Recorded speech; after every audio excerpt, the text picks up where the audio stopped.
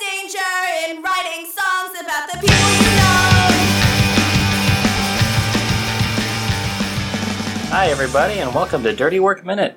It's the podcast where we're watching and analyzing the 1998 Norm Macdonald film Dirty Work 1 minute at a time. And I'm one of your hosts, David K. Jones. And I'm John Yabes. And David, I'm super excited because we have a very special guest here today. Yes, we do. Not only is he one of the founders of Comedy U Yeah. and a very talented stand-up comedian, he's also the godfather of an underground comedy fight club where a bunch of comedians fight to the death. Nice.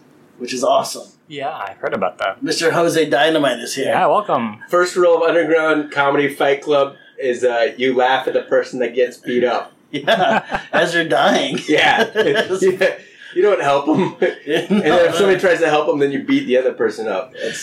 Those are the only two rules. And as soon as they start bleeding, we throw them up on stage. Yeah. And they have to try to deliver the jokes as they're dying. You want to help? Say something funny. Yeah. It's a different kind of punchline, you know what I'm saying? Exactly. Punch it straight to the face.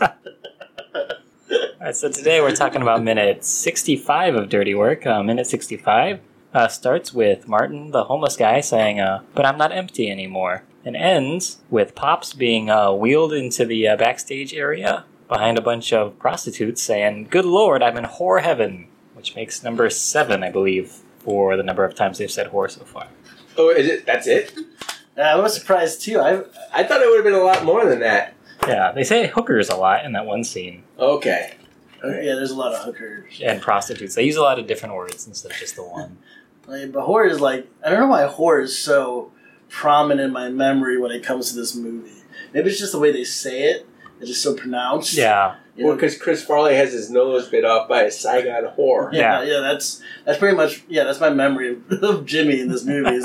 I always remembered it, I just thought every one of his lines had incorporated something with a Saigon whore in it. So, 7 to me seems very light. Well, I'm sure there's a few more left in the movie. Maybe it's just subliminal advertising. After this, we're all going to be going out to a corner somewhere. You know? meet some new friends, you know. Go on some dates, quote unquote. Yeah, dates with guaranteed sex. That's what I like to call fucking a hooker. But I think Saigon Whore would be a great name for a beer. Yeah. It sounds like it'd be a punk rock band. Yeah. Saigon Whore. Yeah, that's true too. There's a lot of uses for Saigon Whore, I think, be applicable outside of this movie. So, I mean, I think we should jump on that. Yeah. I don't know about you. To copyright that? Or trademark it? I don't know if we can now that it's already, in the movie. Yeah. I don't know how much leeway you can get for just yelling out Saigon Whore. You might have to shorten it down or something. Yeah. SW. You gotta wonder if there's maybe there's somebody that has Tourette's that that's the thing they yell at, Saigon Whore! Saigon Whore! Hey, what are you going to do today? Saigon Whore! Exactly. We could do something where we could trick SJWs. Yeah. Right? We just come up with Saigon Whore but put a J in between it. I don't know. Yeah, Saigon Juvenile Whore. Oh, no. Then our beers can be called SJWs. Piss them off. Yeah. They'll hate that. Would they? I don't know. They hate everything. Who would? SJWs. Oh. The social justice warriors. Those people. Yeah. I feel that's very unearned. I think if you're going to call yourself a warrior, some part of you has to fight physically, right? Yeah. Yeah. But I feel like you could hurt those people very easily by calling them names. They're not even allowed to come in my underground comedy fighting. Oh no! What is my ring called? It's your organization, man. Underground Comedy Fight Club. Yeah, that one. Yeah. No SJWs there. No. We call everyone fucking what? We call everyone fucking pussies as soon as they enter the door, and the SJWs I don't think can handle that. No. So, or maybe Snowflake. I don't know. Snowflake. Everyone hates that. But I love the beginning of this minute because it's right in the middle of Martin's speech, which is always a great place to begin, is in the middle of a speech. Yeah, with the dramatic music. And the camera pulls away, and then he finds out that everyone has left. Yeah. Oh yeah, it's just that close up, and it's a very sincere moment. How much he was touched by the presence of everyone else Yeah. in his life right there at that moment, and then it pans away. They all ditch him. They're like, oh, fuck this guy. It's very rude, right? But it's also very funny. Yeah. You know, I don't like. I've never given a speech like that, Right. So I don't know how I'd feel if I was trying to give an inspirational speech and everyone just disappeared. But we all know people like that. They're just talking, and then like all of a sudden, like, oh, they're still talking. You're just kind of peeling away Yeah. from them. Like, Yeah. oh, okay. I think that happens during stand-up comedy shows, right? You start doing a bit, and then by the time you're done, like half of the people are gone. Yeah, there's some people that walk the stage. You know, the crowd will walk as soon as they get on. I think one of the last shows we had, like one of the comics got on stage, and as soon as he got on stage, somebody else came over by the door and just started counting the number of people that left when he was on. It was 8. That is like, you know, besides, that's kind of the anti-talents of comedy, right? That's impressive in itself, if you could just walk people, you know? Like, how do you walk drunk people that want to just come and laugh? It's like you're more powerful than Richard Simmons and getting people to exercise. Yeah. They could not exit faster. It's like I'd rather drive drunk than stay for this any minute longer. That is impressive to me. Maybe they were leaving to go find some Saigon whores. Yeah. Fight in the Underground Comedy Fight Club. Yeah. I keep talking about it. I'm sorry. I know. I feel like that's like the first couple of rules. No, that's not one of the rules. Oh, okay. It's not one of the rules. Oh, yeah. You can tell everyone about it. No one shows up. It's like an open mic. It's like a really bad open mic. Yeah, that's another impressive thing. Do you charge money to get into it? No, that's even more impressive. I never thought about that. I feel like you're missing out on a great opportunity to make money. Well, if no one's showing up, right? Oh, yeah, I was just gonna say that's a very impressive thing to have a free open mic where you guarantee stage time. Yeah. And not one comedian shows up. You know what I'm saying? I don't know. You ever feel like you're hosting an open mic and you would just wish that like you had some kind of lever or something that would like just collapse the floor underneath the comedian? Like that's Mr. Burns. That's not doing well. Like, just the trapdoor type thing. Yeah. That'd be nice, or like the claw, like the claw game, you know, from Toy Story. Yeah. Just grab him by the head and pull him off stage. Like that'd be great. Yeah. I think the long hooked cane is due for a return. I think or Sandman from Apollo. Yeah. Oh man. So in this minute, we got Sam sneaking Mitch into the backstage area, right? Oh, yeah. And the security guard stops him. It's like, couldn't Mitch have just been like sneaking in with him? Like, did he have to be hiding in a box? Yeah, I don't know. It's weird because no one else sneaks in the box. They kind of just all rush in. So I mean, because obviously there was like an unlocked door or something. Because Sam got in. Yeah, that's true. They all could have been in their uniforms already. Yeah. I think the directors were going for a metaphor of you know, that really his character, Norm's character, is a treasure in a box that's just trying to get out, trying to escape to, you know, the retribution right there. Here it's coming. Yeah. And it comes from a box.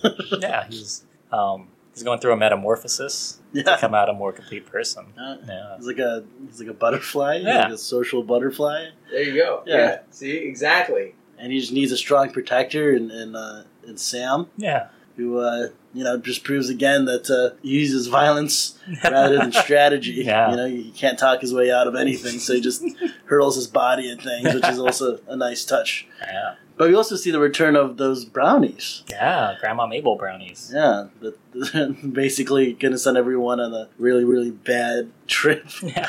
Which is Wait, I think that's forecasting for the next minutes to come. Yeah. Sorry, spoilers. Yeah, they might have fixed. Might have fixed the they formula. could have fixed the recipe there. That's true. That's I would hope so. Otherwise, they've learned nothing from that study. Well, maybe Mitch is the only one that ended up hallucinating. Oh, yeah. You know, Sam didn't. That's true.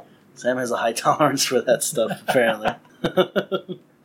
But, at the very end of the minute is my favorite, by far. Yeah. With the pops being wheeled in behind the hookers. Yeah. The hookers and the come on, homeless guys. Come on, prostitutes. Yeah. Shake a leg.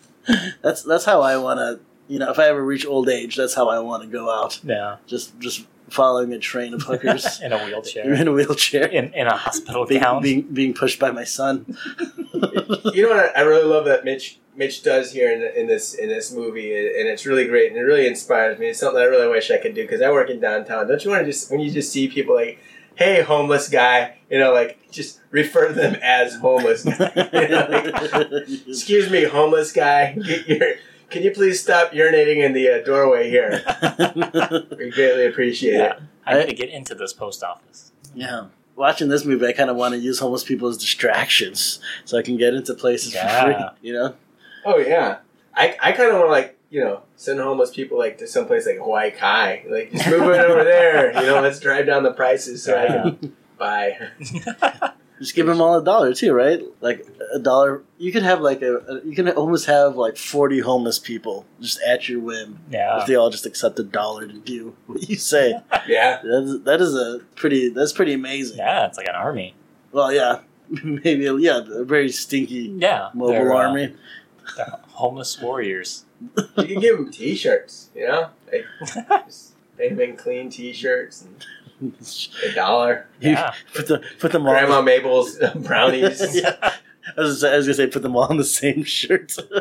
Just all in one shirt. Yeah, just all in just one gigantic. One 10XL shirt. Yeah. Just 40 heads popping out of one thing. And there's only 2 arm sleeves. That'd be a sight to see. Yeah, we should definitely try to do that too. Yeah. I could put that at my fight club. I could charge money and people would see that. Yeah. They pay $1. Yeah. People come to this fight club, they watch it, and they're like, wait a minute, these aren't comedians. These just look like homeless people. Yeah. It's like, shut up. They're fighting, aren't they? It's not one giant man, it's 40 shoved in one T-shirt. Like that guy's practicing his jokes and just talking to imaginary people.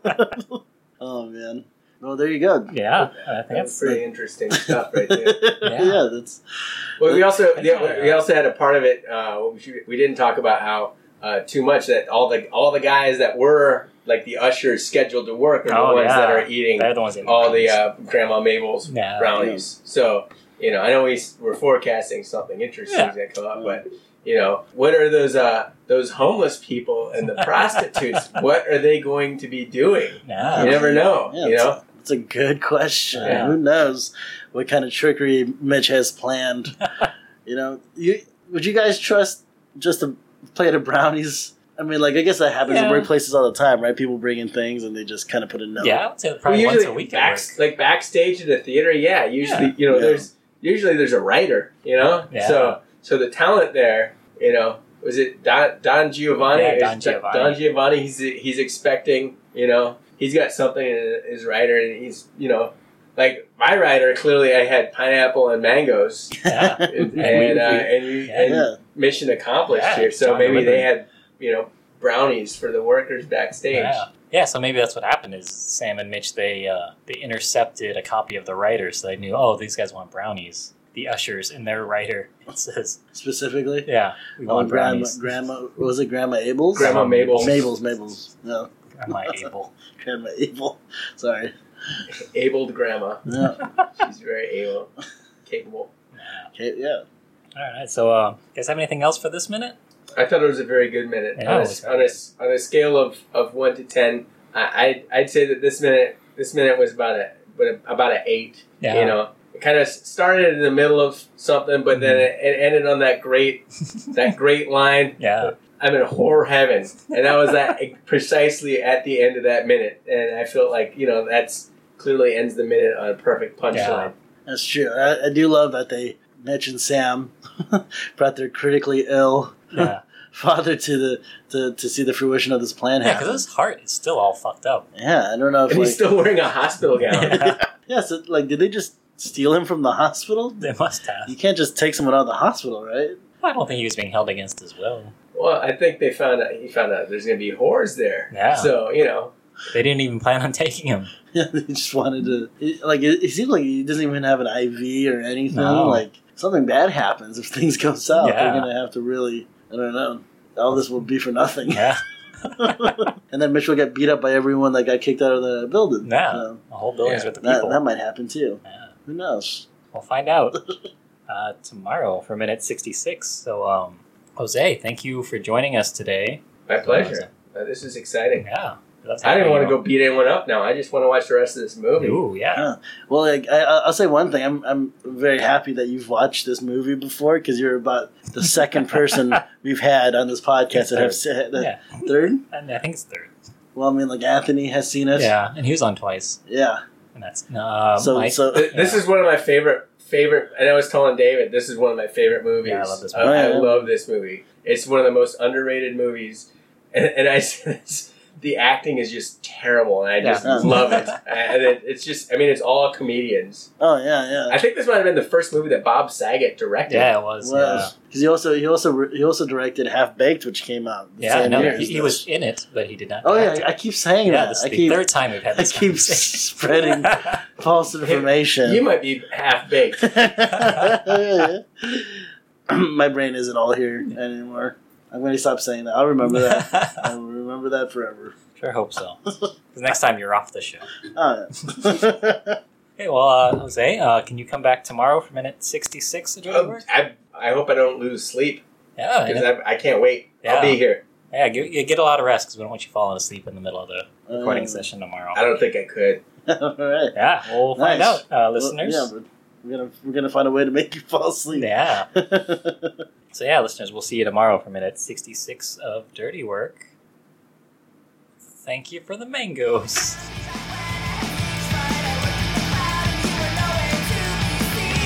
Our theme song is Emotional by Ora Bora. You should check them out and a bunch of other awesome bands at failedorbitrecords.com. And we'd like to give special thanks to the Star Wars Minute podcast, through whom all things are possible.